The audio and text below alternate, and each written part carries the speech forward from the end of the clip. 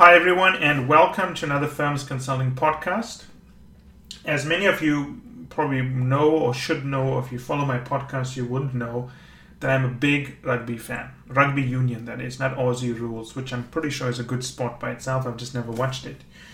I also watch a lot of football. I like basketball and so on. So I'm a sports guy, right? I like sports. Now, one of the things you notice in sports is that if you look at the great players today in just about any sport, they rarely go on to become great coaches. Rarely. Absolutely rarely go on to become great coaches. There are obviously exceptions, but those are exceptions that prove this rule. I'm thinking of rugby. I'm thinking of cricket. I'm thinking of soccer. I'm thinking of football. I'm thinking of basketball. I'm thinking of baseball. There are a few outstanding players that went on to become good coaches. But the greatest coaches were almost never outstanding players, right? And that's a fact. You can look at this very, very carefully, right? Even in consulting, you see that. I mean, I'm thinking of the phenomenal partners. I mean, they were just phenomenal, not just as partners, but as leaders of an organization, right? So they became partners and then given leadership roles. Were they ever phenomenal consultants? Dominic Barton wasn't a phenomenal consultant, obviously. He couldn't get promoted very quickly, right?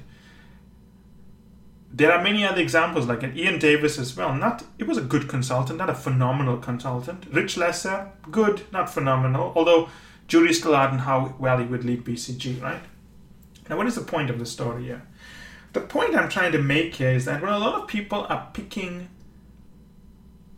colleagues to practice with, what I often hear is that, this person, I get a lot of feedback that they're a great consultant.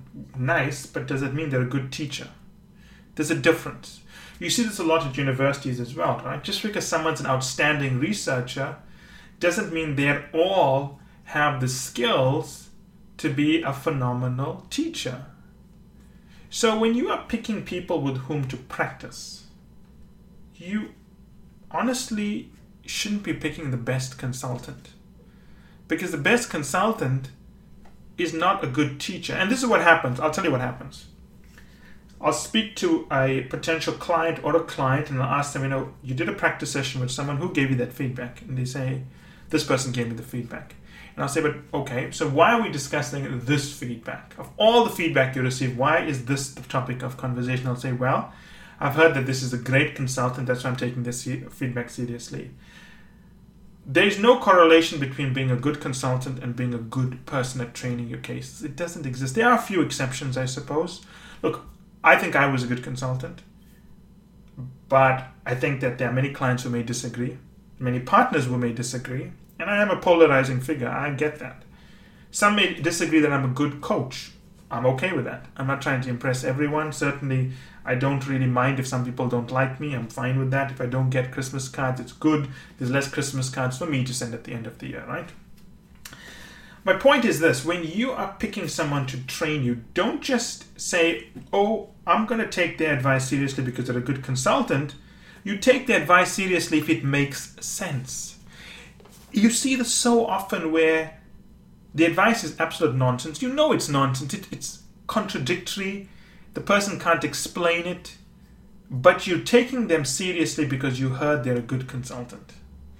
Now, when you are practicing cases and you get feedback from someone, if the feedback is not logical, if the feedback is not structured, the feedback is not disciplined, if the feedback doesn't make intuitive sense, if the person providing the feedback cannot explain it to you logically, it's probably not good feedback. If the only reason you're listening to this feedback is because the person said, look, I work at McKinsey, so I know what I'm doing, then it's worth this feedback. I always train people, and the philosophy we have at Firms Consulting is that we don't go around, beating our chests and saying, I became partner in my late 20s, and therefore you should listen to me. I actually deliberately do not follow that philosophy. My philosophy is always that, look, you don't have to listen to me. I'm okay with that. But I am going to explain why I'm right. It will be logical.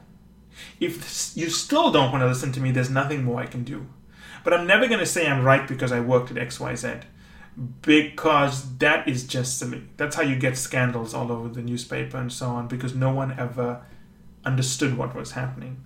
So when you are picking practice partners, always remember, it's not about practicing with the best consultant. It's about practicing with the best coach, and that is usually not going to be the best consultant. Look, it's great if you found someone who's a good consultant and is good at giving you feedback, but I would say that is really a unicorn, to paraphrase the catchphrase of Silicon Valley, right? So be wary of whom you choose to practice with, because the best consultants are typically not the best people to guide you for cases.